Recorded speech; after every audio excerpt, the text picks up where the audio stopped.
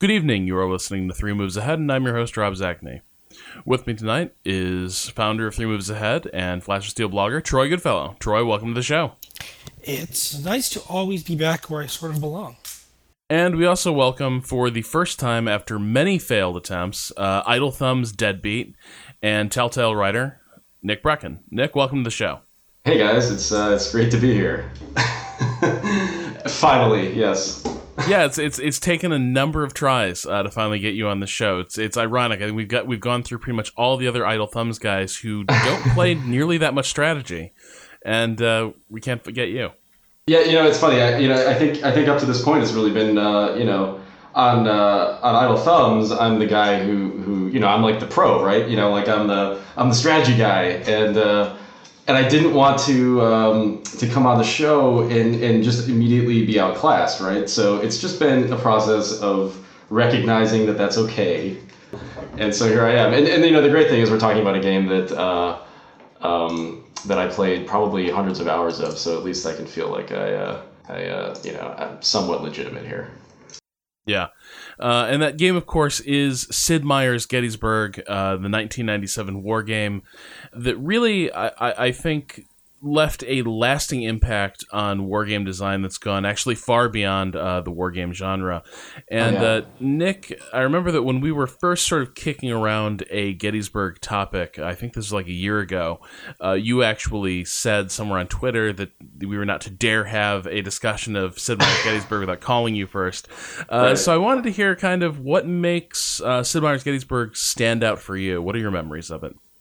Just on a presentation standpoint, like I can remember as a young kid picking this game up and not really knowing what I was getting into, and I always had an interest in history, but I did not expect what I got. I mean, you open the box, and I still have the manuals.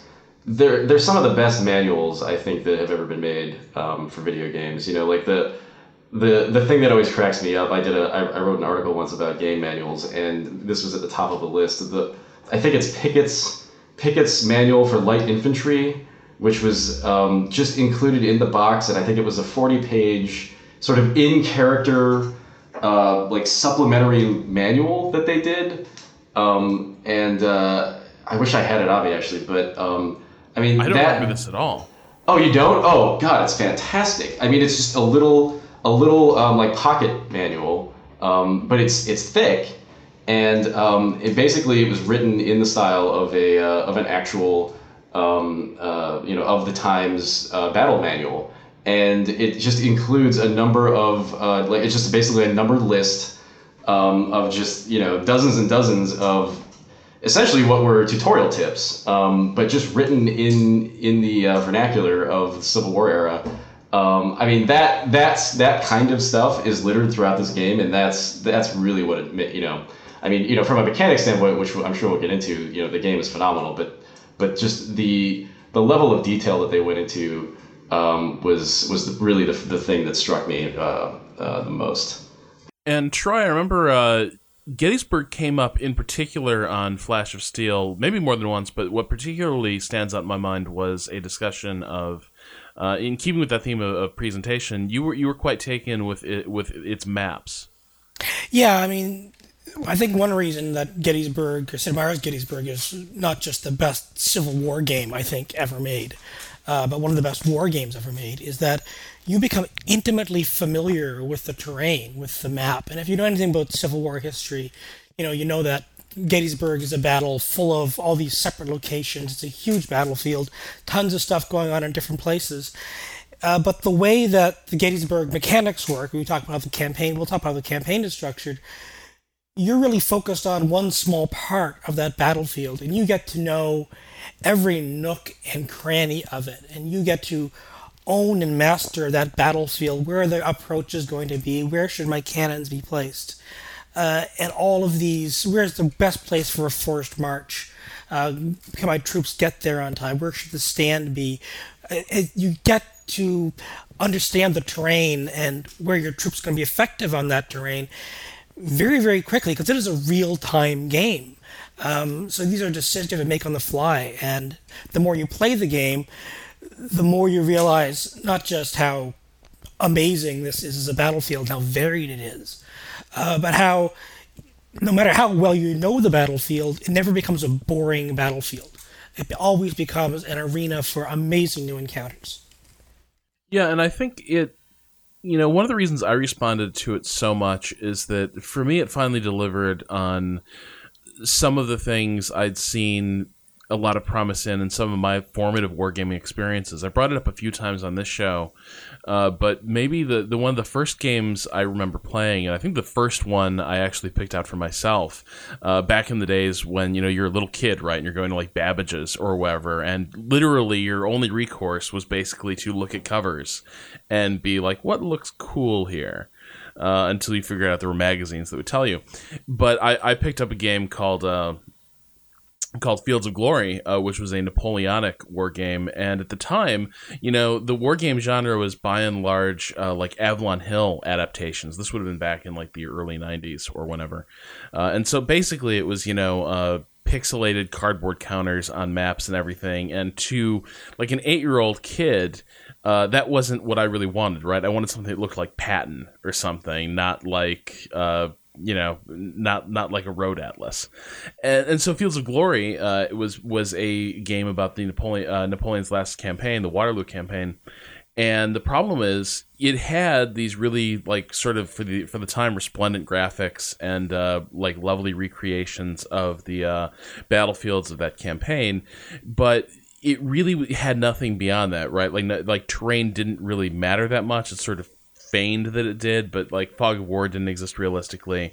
It was really like a really slow-paced RTS in some ways, and units just sort of ran up to each other, shot the crap out of each other, fell back, broke, whatever.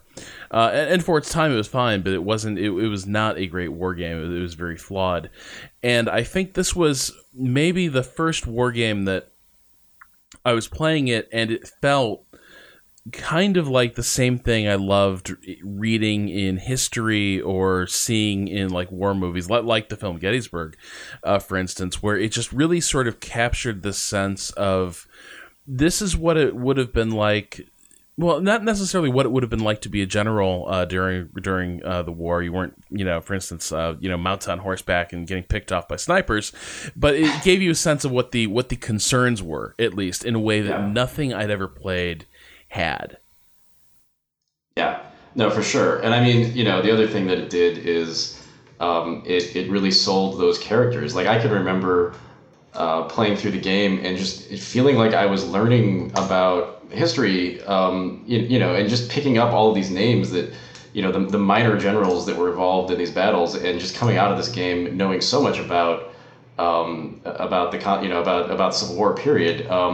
It's just fascinating. Like, one thing I want to say, just thinking about the way that it's impacted war games in general. Like, I play a lot of Total War games, and just thinking about this from a real-time strategy standpoint, I'm not really sure that any Total War battle system has actually done what Gettysburg did for me back in '97. Like the real, like, it's hard to say that the Gettysburg is immersing you, but it really, from a tone standpoint and from a just realistic level of speed, just the fact that troops didn't, you could double time them, I think, right? But for the most part, when you needed to make a flanking maneuver, you weren't watching guys just charge across the battlefield. Like, these were deliberate, plotting, real-time movements. And for the time, somebody who probably came off the back of, like, Warcraft 2 or Command and Conquer, to be playing a real-time strategy game where troops moved realistically across a battlefield felt incredibly fresh. And to be honest, after playing a little Rome 2 this week, it still feels fresh to play a game that because I mean, Rome 2, it feels like you're playing a cartoon at times. Yes. Which just bothers the hell out of me.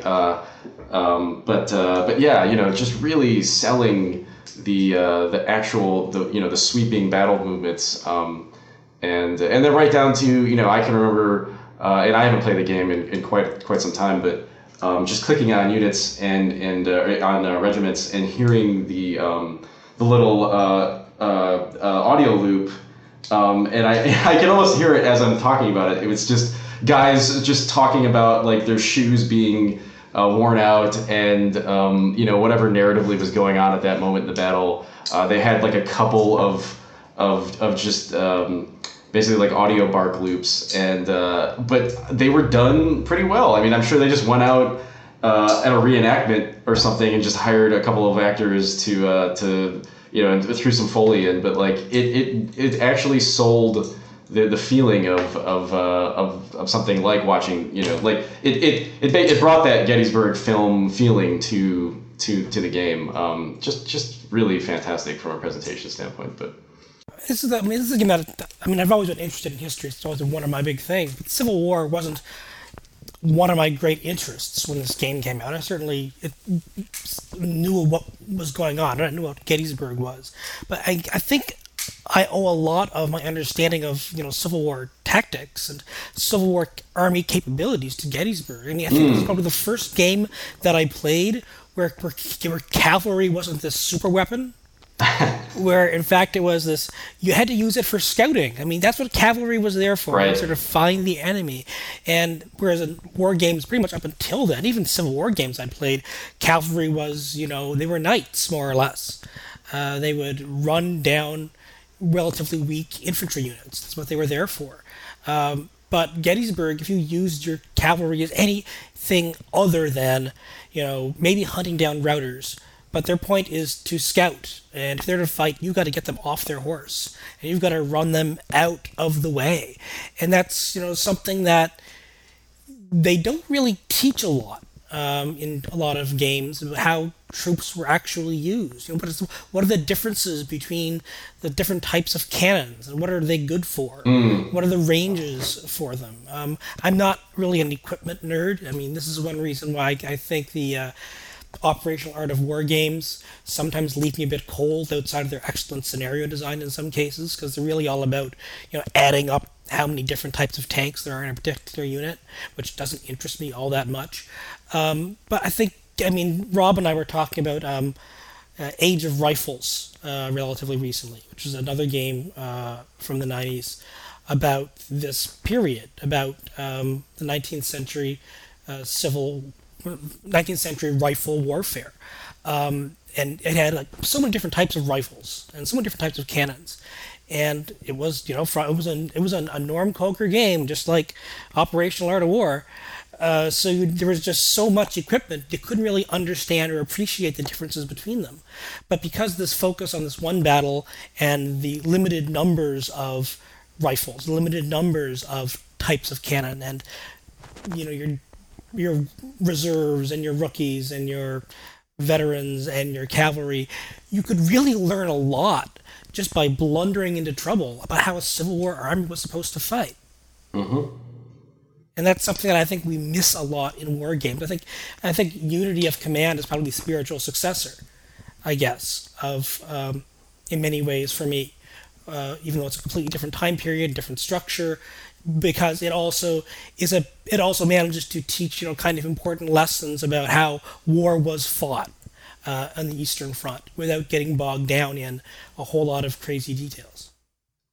Yeah, absolutely. I think just like the scope, it being focused on this one battle is fairly unique. Like you don't really see too many war games that are about a specific 3-day period. And Gettysburg is unique in itself in that it's just, Yeah, well, you don't anymore. Right. That's kind of the thing. This was the whole Battleground series, in the 80s and early 90s, which each game in the series was about a particular battle and the battles around that battle. So we had Battleground Waterloo and Battleground Gettysburg and Battleground Austerlitz. And this was how games were done then.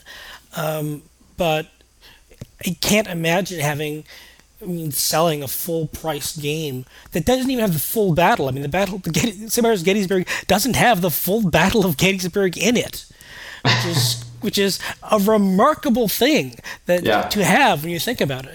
They're selling this for probably $40, $50, selling this PC game about Gettysburg. There isn't all of Gettysburg in it. play the campaign. It doesn't even end up looking like Gettysburg because it's a branching campaign in ways. It's, I guess, a Gettysburg Ren Fair in some ways. So but this was kind of the type of single battle thing you couldn't get away with. I think today, even in the world of, even if Matrix games around the world, you probably couldn't get away with doing this. No, and that's actually a really good point, and it's I think to our detriment to some extent, because like if we no longer get games like Sid Meier's Gettysburg, and by and large we don't. Well, I mean, there's the Take Command series. That sort of, there's the core, not Take Command, it's Scourge of War now. But yeah, each of those games is about one battle. And like Gettysburg, sort of chopped up into smaller scenarios. Then there are larger ones where you're commanding the entire army. And then the expansions are maybe different battles or focusing on different parts of the campaign. But by and large, those do sort of seem to be the exception rather than the rule. I think even as Gettysburg came out, you were having this tendency to try to create these sort of omnibus war games where, well, who just wants to play Battleground, Austerlitz, when you can play the entire Napoleonic Wars in one game? $50, 20 years of warfare. And and it's actually rarely there's so many of those games have so much content in them, and yet so few of them ever held up nearly to the extent that Gettysburg did. What's funny to me is I think about this is a strange place to take the conversation, but like just from a scenario standpoint in wargaming, I can remember playing the Empire Total War demo over and over and over again, because it was a very specific scenario, it was a very specific setup, and from a gameplay standpoint, it felt like something out of Gettysburg, where you had troops positioned on this hill. Like the map was clearly designed for a demo, and that there was a lot of care taken in balancing and making sure it was an interesting setup. When you go to play Total War itself, there is no the chances of you finding a battle scenario that is as interesting as the one in the demo is almost nil. And that to me is the difference where, I'm sure that when they were developing Gettysburg, they made, they probably iterated on all of these maps to a huge degree and made sure that they all felt interesting and were, interesting battle scenarios. And when you do these omnibus games, you just, you're throwing it all up to procedural generation and you don't know what you're going to get. But, when it comes to procedural and scenario generation, I kind of wish Meier was here, because Gettysburg's scenario generator was amazing. You could just plug in that. It had a set. You could say, I want to play a multiplayer game. It's going to be this so and so's on the attack, so and so's on the defense, sort of thing, and they would put you in maybe just with a battlefield structured or something. But it never failed to generate an amazing encounter of some kind. The proper balance of units. Somehow, maybe it's just some sort of alchemy, or maybe it's nostalgia glasses, but it was always the right balance of artillery on one side for the attack and the defense. There were always interesting challenges. So, and I kind of wish, Meier was here so I could ask him, how the hell did you do that? Because that is not easy. You're completely right, Nick, to point to the Total War games, because even these procedurally generated battles, you never know what the battlefield's going to look like, really. You might choose if it's going to be in the forest or by a river or something, but you never know what you're facing, so... Right, I think it's the force balancing, right? Where, I can remember, obviously within Gettysburg, there were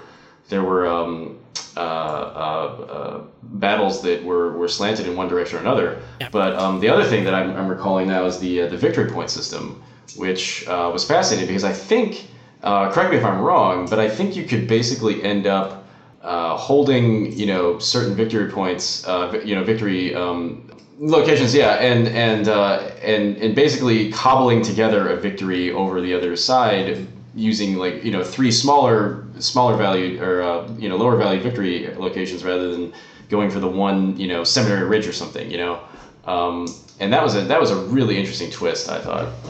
Yeah, they use sort of the graduated victory conditions, right? There was the minor victory, the tactical victory, and the decisive victory.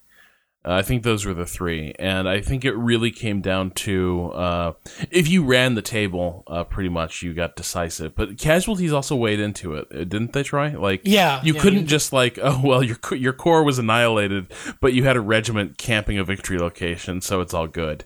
I don't think it quite worked out that way. So it did generate this. Well, like a lot of Sid Meier games, actually, in a weird way, one of the most the game that probably reminds me the most of Gettysburg in some ways is probably the remake of Pirates.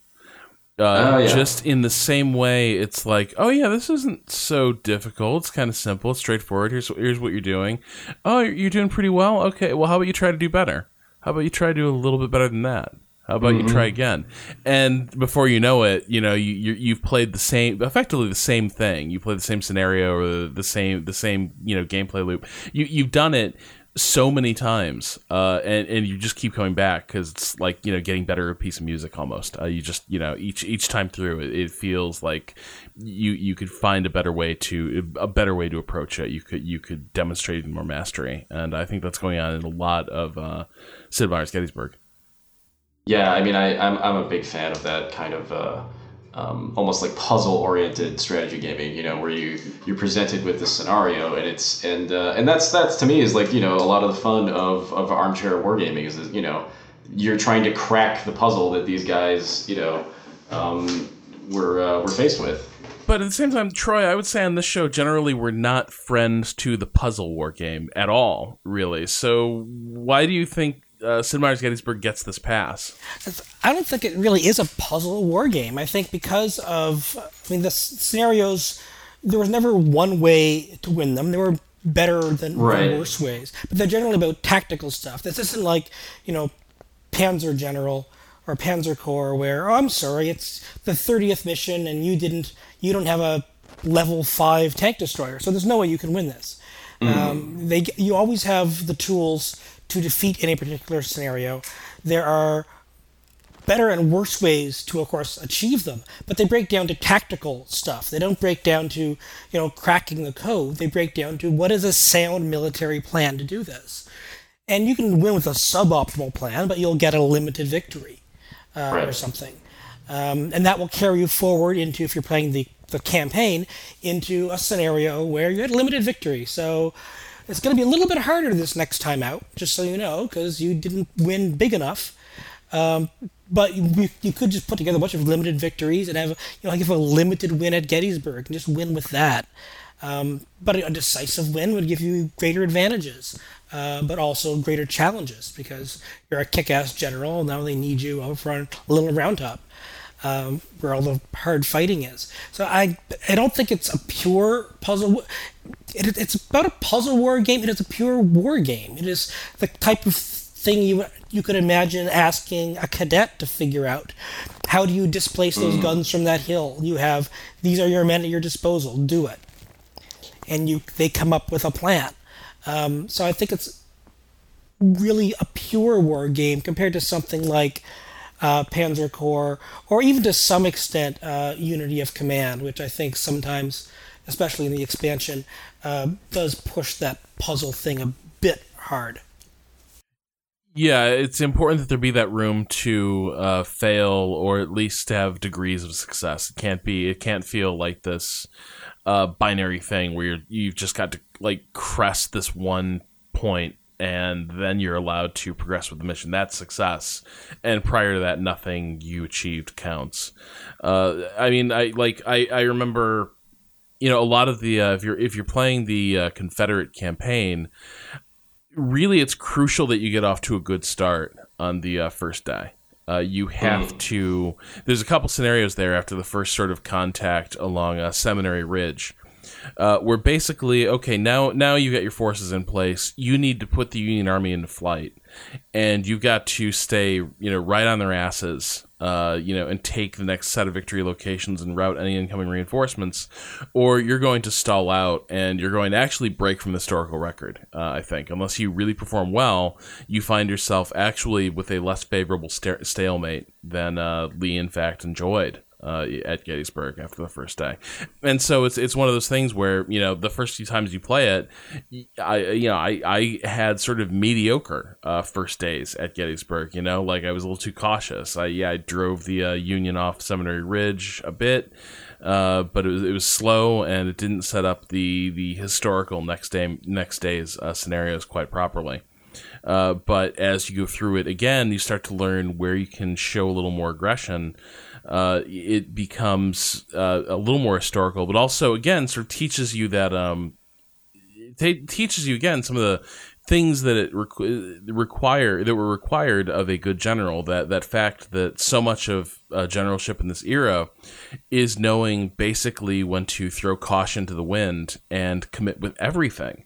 Because this is not a game that, after a point, rewards conservative play. It's really about picking your moment to gamble and then staking everything on that bet.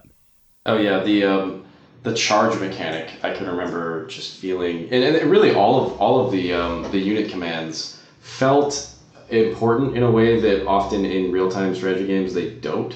Going into volley felt like a huge decision to me, and it almost never does in other examples of the genre. I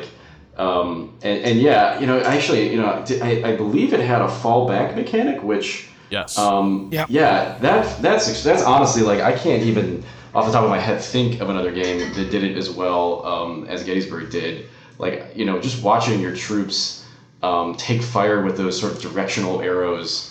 And just the amount of information that was conveyed, but then also, it really felt like just the right scale. You had maybe 6 or 7 regiments that you were, or brigades that you were under control of, and it made each one feel really crucial in a way that if you end up in a larger scale scenario, it just wouldn't have. And if you had reinforcements coming in, if you were told, reinforcements will show up sometime between this point on the clock, the tension just waiting for them to show up, hoping that your guys can hold the line long enough. Because if you have reinforcements coming in, generally that means you're on the defense facing an overwhelming number of troops. You don't know if they have reinforcements coming in. And I think this is probably, I'm glad you mentioned, Nick, the volley command and the fallback, because this is probably was the first war game where I used things like, falling back in good order and the double march, use them regularly as tactical weapons. I need to get these troops there fast, and they might be tired, but the timing counts on it. So many multiplayer games, I would end up, winning or fighting to a draw based on a double march that gets the reinforcements there right on time, or falling back, losing my guns, but falling back and keep my infantry in good order, rallying them, and then taking the guns back. All of these things that you read about in accounts of Civil War battles became essential tools in your kit. They weren't just there for color. It wasn't always this World War I battle of attrition. You see this a lot in all kinds of war games. It's supposed to be about, maneuver and different tactics, but really it's just a bunch of guys smashing into each other until one guy's all dead or runs away, which is suitable for, Roman battles, Sure. banging swords. It really doesn't fit well with the rifle and musket era. And in this game it all made sense. All the tactical orders made sense. I can't think of anything that I didn't actually use. I may have even spiked my guns once. and your point about the tension is really interesting, I think. As a Civil War game, or as a game about Gettysburg, rather, I'm looking at a screenshot now, and there's a little clock in the bottom of the screen, and it, I had forgotten how time sensitive the battles were in the game, but that perfectly conveys the Battle of Gettysburg, which was a battle that took place over 3 days, and the difference, in these battles was a matter of minutes or hours at best. Like, this was a battle that came down to time constraints and really bold moves, and the game conveyed that in a way within these missions that is really brilliant. Well, that's something else too, is the way time flows in Gettysburg. That it's something that I didn't really notice when I first played it. It's something I noticed actually a year or so ago when I went and revisited the game seriously and spent a few weeks with it. And the scenarios are highly compressed, and the game moves along at a really fast clip. It's not many of these scenarios that I can think of ever go beyond a half hour of playtime. This is a sit down, bang out a session. You can be in and out, and you've played a pretty sophisticated wargame scenario. And it really sort of shows up. Just because I'm not feeling particularly charitable to Total War at the moment. But it does feel, when you say that, like, the units in Rome, for instance, handle like cartoons, I do feel like in the Total War series, there's been always this tension between giving battles time to sort of grow and allow for a lot of like maneuver and such on the battlefield, versus sort of trying to get guys just sort of quick step up. And who wants to send guys on long flanking marches through a forest around a hill? That's boring. And I'm actually that guy. It's a war game. Like it's not just simulating what's going on in the offensive line of a football game. Like, it's a war game. But in Sid Meier's Gettysburg, it's really interesting because you get all those dilemmas. You get that sense of, man, if I send these guys all the way around on this flanking march, like, by the time that brigade's in position, this battle could be damn near over, or the position will be completely wasted. That dilemma is in there. But what you're talking about in real-time terms is it's going to take those guys about 3 minutes extra to move from point A to point B where you wanted to launch that flanking attack from. It's going to play out very, very quickly. It doesn't feel like the action's slowing down, but the depth of that dilemma is still there, completely intact. That's really interesting. I haven't gone back and played it in a while, but now my memory is sort of flooding back, and yeah, it really did feel like that was the case. Did you guys play Antietam? Because I have to admit that I never did. Yeah, I played Antietam, and it was good. I mean, the real, I guess, concession they made to fans in Antietam was they had the full Battle of Antietam in it. They had the entire battle. It was one of the scenarios. Well, and it is a one-day battle, so at least it is a one-day battle, so it makes sense. But it also proved to be, quite a lot to handle. I mean, the system didn't scale up all that elegantly. I think, because you do lose. I mean, they try to slow the time down a bit for the larger battle, so you don't feel necessarily as pressured. But it does end up being one of these real-time messes where, where's the action going on? Where's my focus point? Because it is still real time, you have so many things you have to track. Right. And because it is such a deep and great war game still, it has all the great stuff that's in Gettysburg. The larger it gets, the more analysis paralysis can sometimes focus in, because you don't know necessarily where the Schwerpunkt's going to be in this particular encounter. I guess you could say the same thing for the Scourge of War games, which is one reason I like playing at the lower levels. I don't like being the large commander in the Scourge of War games. I like commanding, give me a brigade, give me a battalion, give me a regiment, sort of thing, because then I don't feel like I have to manage the whole damn battle. But Antietam was a good game, and it came out the very next year.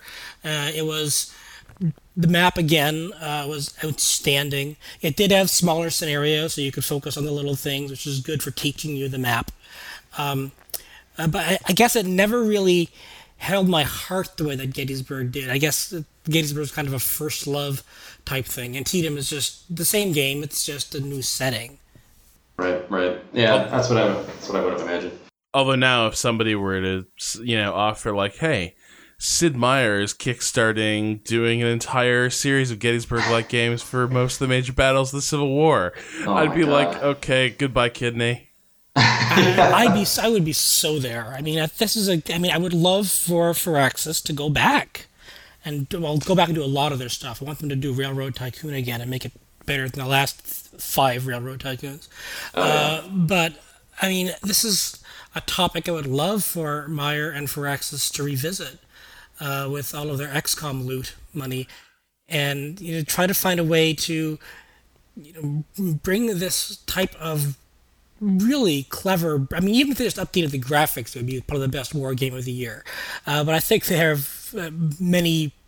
I think there are a lot of interesting innovations in wargaming over the last, 10 years that might make it even stronger, assuming somebody at Firaxis is up on that sort of thing.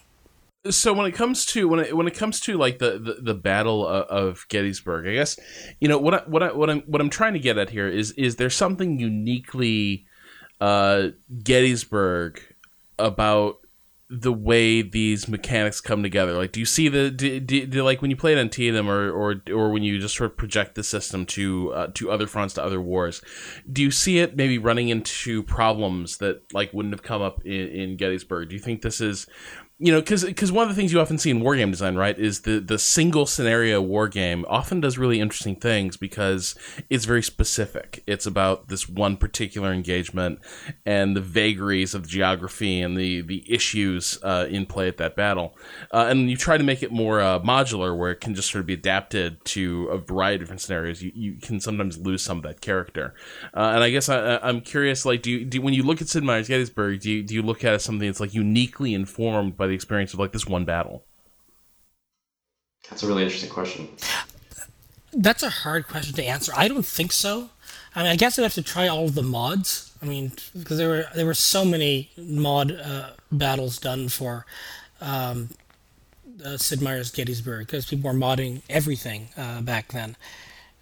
Even though the games weren't necessarily open to it, they figured it out. You could download. People did Napoleonic battles with the Gettysburg system. I don't think those necessarily would have worked all that well. But there are tons of Civil War battles as well, and I wonder. I can't see any problems, translating into other Civil War encounters, because, well, maybe not sieges. I can't see the siege of Petersburg or Vicksburg adjusting very well. Fredericksburg might even be a bit of a push, since it's a bunch of guys charging a fence and getting murdered. Which is basically the second day of Gettysburg in some ways. Yeah. But I guess it's not something I mean, you're right. It's an interesting insight, Rob. I hadn't actually thought of it that way about single scenario war games being designed specifically for that scenario and therefore not translating to other similar settings. I can't see that being a problem with Gettysburg, but once again, I'd have to play around more with it. Yeah, that's really interesting. Conversely, like, have you guys played any other games about the Civil War? I'm curious. I know that I guess Victoria 2 had an expansion that was Civil War themed, I think. But there are so many Civil War strategic level games, and Yeah. that are I think we're still waiting for a really good one. yeah, It's probably a terrible thing to say, since there have been so many strategic level games about the Civil War. I've been playing them for probably 15 years now, and many of them were made before that. It's also really arguable whether that's the most interesting aspect of the war. Yeah, I mean, I think there's some probably interesting things you could do with that. I remember, I forget who made it, a game about the Civil War where you had to pick your cabinet as well. You were Lincoln, and you had to pick the cabinet and had to appease all of the different parts of the North. Okay, that sounds fascinating. I was about to say that sounds amazing. Yeah. Yeah, and it was okay. It was based on there were two of those. One on the American Revolution as well. That sounds almost like it would work more as like interactive fiction almost than. But there was also you had to have the generals in the right places, and there was the political considerations of what generals you were hiring, and it was actually an interesting design. Not the blue one. The no greater glory. Was that it? Yes, it was. No greater glory strategic simulate SSI. Great old SSI. If anybody from GOG.com is listening, you've got to get all the SSI stuff into your catalog ASAP. Through that. So yeah, they did that, and they also did a Civil War game, also an American Revolutionary game. But this was an Ed Beaver game, so it's pretty damn good. And you would make all the decisions there were political decisions about the draft. When would you put in the draft? When would you do the Emancipation Proclamation? At what point can you do that? How many border state cabinet members can you have? What about the Peace Party? And the Confederacy has similar choices they have to make at this political level. But it was also tied to this military system, which was kind of terrible. This is kind of the problem with a lot of these strategic level games. Really, the interesting stuff in the Civil War is the political stuff and the military stuff. But they're both very different things. And I don't think building factories in Illinois is an interesting problem. Never. And that is certainly something that a lot of Civil War strategic level games have you doing. Or building railroads. You know what? There's no railroad going to get built between Detroit and Washington in 4 years. So there's just no point in investing my money in that. Yeah. So.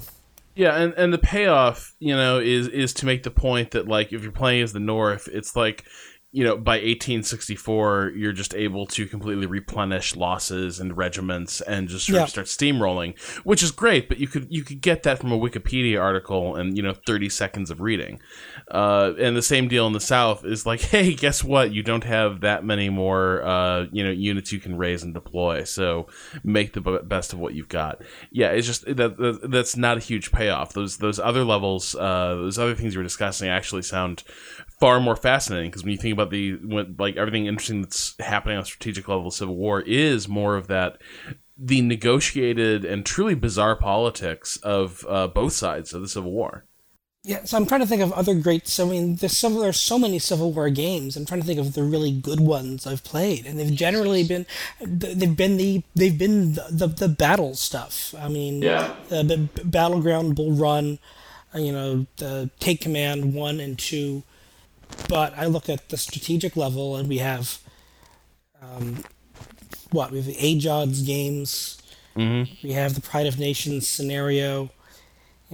North versus South, all the standard stuff. Gods and Generals. As in the... Is it related to the movie? Of course it's related to the crappy movie. Oh, God. It was a first-person shooter.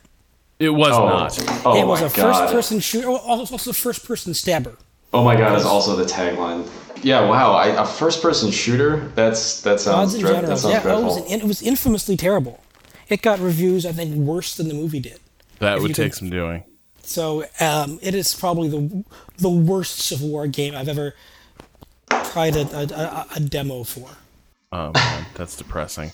I think Scourge of War sort of carried on in Gettysburg's footsteps, and the best parts about it are in many ways cribbed from that.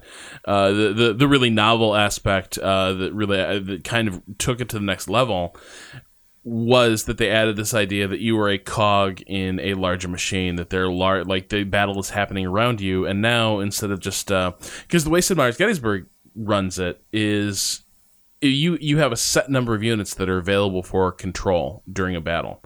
And if there's something going on in the flank, it really is not going to concern you. They might not even bother animating it. You'll just see like a line of soldiers under black flags just sort of hanging out and not doing anything. But in Scourge of War and Take Command, what you've got is, you might be a division commander and your corps commander is busy like completely screwing up the battle 8 ways to Sunday.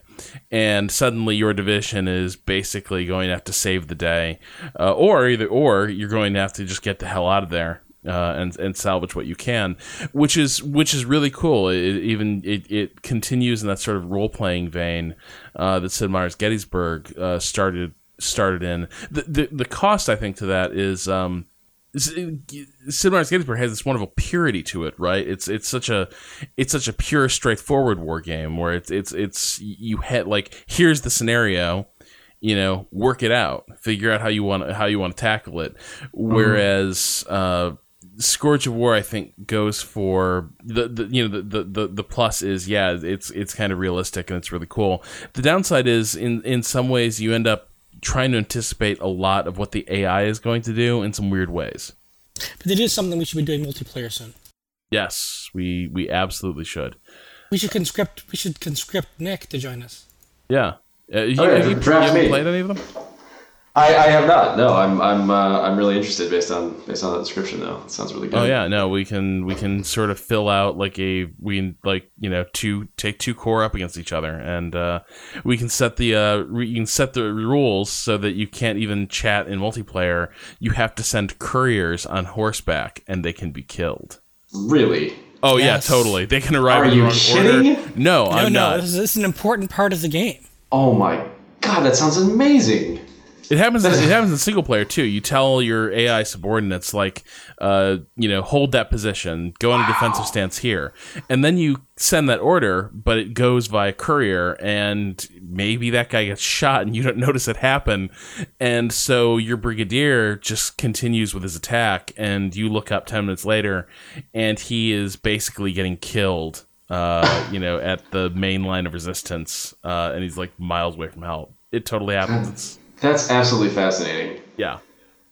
That kind of element of chaos, I feel, is just, wow, that's so interesting to me. Like, strategy games don't often mess with their mechanics like that. That's really, really fascinating.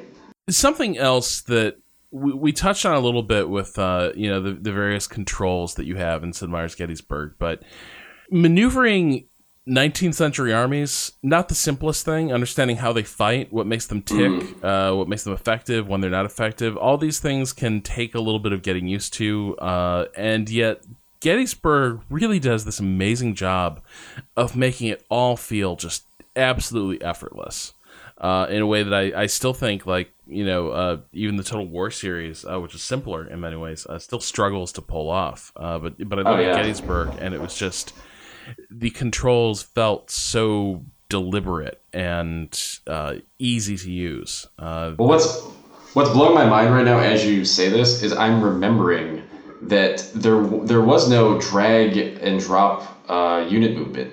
That it was entirely, if I can recall, it was you would hit the advance button, right, and they would move the position, the rectangle for the future. Position of the brigade would just move forward a little bit. And there's that, but you could drag and drop. But it was this idea that you couldn't. But you couldn't just drag it anywhere. It drew an arrow. You grabbed your flag, and you dragged it forward, and it described a line of march. And whenever you released that flag, that would be their new position. When you were sort of commanding them in the battle line, you only use the advanced fallback. See, the advanced fallback stuff felt so precise in a way that Total War never does, where you're in the middle of a battle and you can't. I'm just going to use Rome as an example because it's the last strategy game I played. But, if your unit is in the middle of a battle, you don't really ever know where it's facing. You don't know, if you click on a unit that is attacking you, that's flanking you, you don't really get a sense of whether or not your unit is prepared for it. If you've done it in time, none of that information is really conveyed because the focus is on just rendering that battle and making it look as interesting as possible rather than the precision of the actual warfare. And that's where Gettysburg still feels superior in a lot of ways. Like that fallback mechanic, I wish I had that when I was playing Empire. I wish there was something analogous to that, because what a useful and interesting thing. I think my favorite part about moving troops and organizing troops, and most the hardest part, was deciding where to put the Iron Brigade. Where do you put your number one best elite troops? Do you want them to anchor the line so that the newbies don't get routed in a flank? Do you want to put them in the center? Because that's where you expect the attack to be, but if the attack doesn't come there, all of these, the morale system and deciding how far can you advance? If somebody gets ahead can you trust this branch to get ahead of the other side too fast? Do you want to halt them? Do you want to let them keep their push? All of these simple maneuver things often came down to, is this a crack unit? Is this not a crack? If they're doing really, really well, like what if they're a crack unit but they're only at half strength? Do you want to use them now, or should you use them for a charge later? Because your units were often not full strength. You'd be fighting a battle with, okay, you have like half this brigade, and that's it. So you would be limited in what you could do with your crack units. Because they've taken casualties at other points in the battle, so don't you worry about that. This is what you've got. And it's so great to have those types of decisions being made in real time, and they weren't. It makes sense they're hard, brain scratching decisions, but they're the types of important decisions you can make on the fly, and you make a decision and you stick with it, because that's the plan. That's the battle plan you have going in when you look at things, and the maneuvering and the placement of your troops was so dependent on how well you knew the capability of those troops, or could guess the capability of those troops. Because newbies in a strong position will do just fine, but you have to decide you have to figure where the strong position is. No, and I mean, the fact that the game was paced the way that it was allowed you to make those decisions. You never felt like. Certainly you felt like there were moments of tension, but it wasn't a game that. Once the units were locked in combat, you're more or less, your options become more limited. I mean, you always had a chance to correct, and that makes the scenario thing really interesting, because you can make a commitment and back out of it and still sort of pull it off, and that. Yeah, as tight as the time was, there's always a chance to recover your position generally. Mm-hmm. I forget this, but the time wasn't exactly completely precise. Sometimes it would go over a little bit. There would be like extra time, like in soccer, injury time in a Civil War battle. God, it was so cruel when it did this too, because you get that like 5 minutes remaining, and then 5 minutes would pass. And it just keeps going, and oh crap! How much longer is this going to happen? So you have this variability to the timer, which you're planning everything around this timer because you have to, because it could stop a minute after that, or it would never stop before that. But you can't count on getting an extra 5 or 10 minutes for your plan. But that might be enough to lose the battle or to win the battle.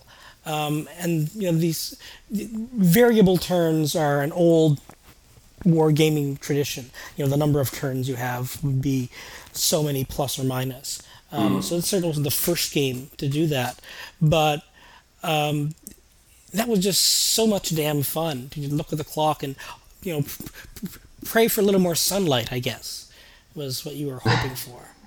Well, and then I love how its system for managing morale and when units break is so simple that, to me, it's kind of internalized. Like it's basically every morale system that's ever been created, but it's like the most simple, most elegantly presented form of it. A lot of if you think back to like a lot of board games and such that dealt with morale, it was really kind of this, again, binary state, squad leader kind of thing, where it's like, oh, you like those guys get hit, and do they stay or do they break? Okay, they're broken, and then it's just over. But I love that in Sid Meier's Gettysburg, it's this sense that units that soldiers' bravery is kind of a variable trait. That really the art of generalship here is just figuring out the place and the positioning and the context where your soldiers will be the most willing to stand and deal with the horrors of combat the longest. And just the icons themselves they use to show you all because it's this bar, right? There's the base level of morale for a unit. So like a crack regiment will have like 7 bars that slowly fill up. And then when those 7 bars fill up with red, they're gone. Peace out, they're routing. But if they're in like heavy cover, they get like 2 extra bars for the heavy cover. If they have a unit behind them, you'll get a little icon. The next bar will show like a double line of infantry. And you'll get an extra bar for that. And it sort of creates this sense that like that battle lines themselves is almost this kind of like connects like toy where you're sort of assembling it over the most advantageous terrain, and it has this multiplying effect across the entire body of troops that if you position these guys well enough, it almost doesn't matter if they've never seen a battle. They're gonna last. But if you screw it up and you push a unit out there that shouldn't be out there, it doesn't matter how good they are, they're going to see enough of the shit and they're going to run. Right. I'd forgotten all about that, but you're right, the whole stacking of morale bonuses and the transparency of it was just something, I guess, became intuitive. I didn't even think I was doing it because it's just the way things are done, the way things were done. And it's, once again, one of those things you learn about, 19th century warfare, I suppose. What does it take for a unit to feel safe? I guess based on historical diaries, I guess. I was, Dear Mom, I was standing beside a fat soldier from Ohio. I feel great. No, another thing I completely forgot about was the replay component. Oh, so much fun. Yeah. Because you could see the battle from the other side. Right. So, I'd fight a battle and lose it or win it, and I wanted to see where were the enemy troops, where were they coming from? When did they show up? Where did that gun start? Sort of thing. And it was just so amazing to watch the whole battle play out. Mm-hmm. Well, and sometimes you'd have those real surprises where, like, you thought the critical action of a battle was in one place, right? Yeah. Where you're like, I was fighting like hell to hold that left flank. Then you see it in replay, and you realize that there was actually a heavy attack coming at your right flank. Yeah. And your units just kind of, like, shot it to shit and then broke it with a charge, and they ran off. And the entire thing happened so quickly that nothing really ever developed over there. And so you didn't think it was the critical action, but you see that in replay, and you're like, oh my god, they, like, we basically, like, kneecapped a division that was coming in on the flank, and that battle I was fighting over to the left, there was nothing behind it. I was going to lose shit. It's really cool to see those unfold, and it has the perspective. It zooms out, it replays in really quick time from this perspective that's very much like a lot of the diagrams you'll see in history books. It's like seeing like the pages of a history book like spring to life and start flowing in real time. It's so cool, and it so gets at like kind of the joy of studying history, right there in this game. I really think that for me, we could talk forever about mechanically why this game is fun to play, but it really is just clicking on a brigade and seeing that it's the 113th Pennsylvania Regiment, commanded by General whoever, experienced whatever. I mean, that flavor, and a lot of war games do this, but the way that Gettysburg did it, just on a comprehensive scale, right down to the manual, just really profound for me at that time. Like, just basically selling the whole thing, from top to bottom. And you would get to have favorite units. Yeah. Because you'd be playing so many scenarios, or you'd go into multiplayer and you'd generate a scenario. Oh god, it's those guys. I love those guys. I remember when. It's the type of game you would play for 50, 70, 100 hours because there was always something new, especially with the random generator. So you would get to, even if you didn't know unit or division histories from your Civil War reading or from Ken Burns, you would recognize those were the guys who led the first march through the creek and turned a rebel flank in the woods. And I will always love them for that. And now they're back here again, or the general who let you down, or the general who got shot at the wrong time. Because the names, because it was the Battle of Gettysburg, so the names would repeat. They would all be Gettysburg divisions and Gettysburg regiments. So they would, of course, repeat and recycle. So they would be names you would be familiar with, and that connection to the history often a fictitious, randomly generated history, was so strong. Because it may not have happened like that, but it could have happened like that. And it did build a really tight connection to these smaller generals. Go ahead. I mean, well, just talking about like the connection to generals and such, I'm just flashing back to the one thing I could never bring myself to do in that game was play the variant where Stonewall Jackson had lived and was at Gettysburg. Yeah. Honestly, like seeing it creeped me the hell out. Yeah. Like I don't know what it was about it. I think it was just like he sort of appears on the edge of the map where he's this like just this general, and it was kind of like it just was like this weird unholy Stonewall's like ghost has appeared. Yeah, it was like this like Shakespearean thing where it's like no, get thee gone. Like I like.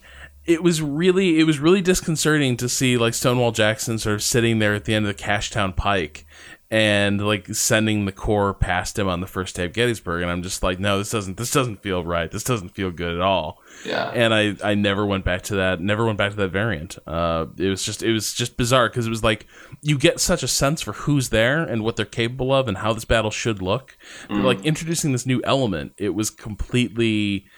You know, by that point, I'd so internalized the opening act of Gettysburg that like having this new character injected, I was just like, nope, I want no part of that. Yeah, that was a fun battle to lose over and over and over again. Because he's pretty damn tough. He probably should have been nerfed, but I don't know. Well, history took care of that. How do you nerf a ghost? it's true. Just need to unlock the revisionist historian unit, and you'll take care of it right quick. But you know, the other thing, it's such a cool looking. Like even now, I think it's still a really great looking game. You know, for like, I love the vibrant look of it. Yeah. You know, I love the animations. I love the sound and the sound and art work together to. Yeah. Oh, it's amazing. Oh, and the music. Mm-hmm. Especially like the fife and drum, like the marching tunes. Yeah, the marching stuff. Oh yeah. Yeah, and even just the general background score. I mean, most games I don't leave the music on for because their music's not very good, and whatever I have in my iTunes is generally going to be better, if not necessarily the right time frame. But I loved all of the music and all of the sounds. Sound design for Sid Meier's Gettysburg was outstanding.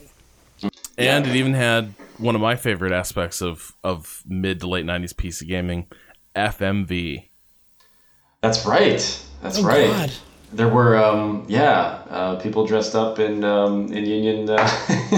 In reenactors, they did the whole thing. That's right. Oh my god. Yeah, they had the reenactors, but then it was all like overlaid by two like portraits with voice actors with like fantastically overdone accents. that was just splendid. Every scenario is just like, especially on the southern side, just it's like a drawl competition. Heading into the battle. Was it? Sir, you must take that hill. That's right. Sir, I can guarantee you that hill be ours. It was amazing. Foghorn Leghorn is an underappreciated officer in the Civil War. I would follow that man into hell. Oh, yeah. I say I have no division. You know, when I look at Gettysburg, though, I'm amazed at just how, like, I think if you take Gettysburg, and I don't think without Gettysburg you arrive at the Total War series at all. I agree. I think, and as I was saying earlier, I really wish that they would go back and study Gettysburg, because I feel like there are there are elements of Gettysburg that I think could be still a teaching tool for developers who are making games like this these days. Like it did so much right. And they're not the easiest games to run on modern machines. Alas, I've had quite a bit of trouble trying to get them functioning on Windows 7. I may have to figure out what Rob did to make them work. But they if you can, I certainly do recommend looking for them, dear listeners, and playing them, because they are I mean, if Rob's played them recently, and I'll stand by what he says. It was on a Vista machine, to be honest. Yeah. Okay. Well, there you go. They're outstanding experiences. The Gettysburg and Antietam to some extent. Just they are. I have so many fond multiplayer memories. Just lining up against a friend and playing, just smashing our armies into each other. I probably lost 2/3 of them, but I could probably tell you about those battles in quite a bit of detail. Just the way that, batters can tell you about the home runs that they've hit. I can probably tell you about the battles that I've won. Yeah, it's really a fantastic game. People should go out and track it down. And I'm sure there's a post on the internet somewhere that details how to get it working, and it's well worth the trouble. I badly wish, this is definitely one of those games that I look at and think, boy, it is a shame that this has not found its way to GOG.com yet. Because talk about a game that should be readily available. Because it absolutely holds up.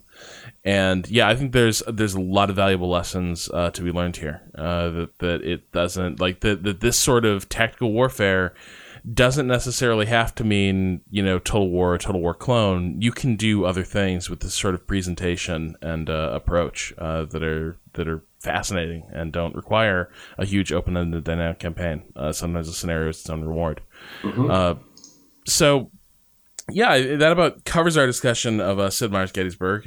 As is its wont, it will come up again and again as examples of what to do. This is one of those landmark games for us, one of these anchor games we keep going back to. This and Alpha Centauri and Rise of Nations and a few other titles that we just keep referencing for good reason. It goes in the canon. Yeah, absolutely. That whole blessed era of early Firaxis and its immediate descendants. It was a fantastic time in PC gaming and a fantastic time in wargaming, and I definitely hope that this one classic at least can make its way to wider availability soon, so that we don't necessarily have to go besiege Google to both find us a CD and then how to get it working. But until that day, I guess have fun on eBay, have fun with compatibility mode. And you can always just live it vicariously by re-listening to this episode. So, Nick, thank you so much for joining us here late on a Sunday to talk about Sid Meier's Gettysburg. No, thank you guys. This is great. God, it's one of my all-time favorites. I'm really glad that I got to participate. Yay, participate. All right, well, we're going to drag you onto that Scourge of War. Let's do that for sure. That sounds fantastic. Yeah. And Troy, of course, I know it's late. I'm very glad you were also willing to forego a little bit of very low-scoring football to come hang out and talk Gettysburg. It was a terrible game. So I was either going to go to bed anyway, so... All right. That's fine. Well, this has been 3 Moves Ahead. Until next week, good night. Good night, all. Thanks, guys.